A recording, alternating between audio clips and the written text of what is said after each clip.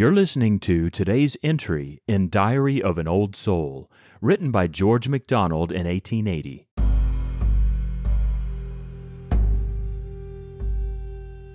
The house is not for me. It is for him.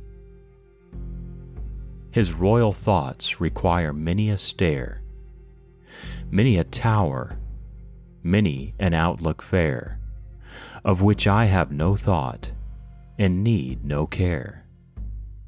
When I am most perplexed, it may be there thou makest a secret chamber, wholly dim, where thou wilt come to help my deepest prayer.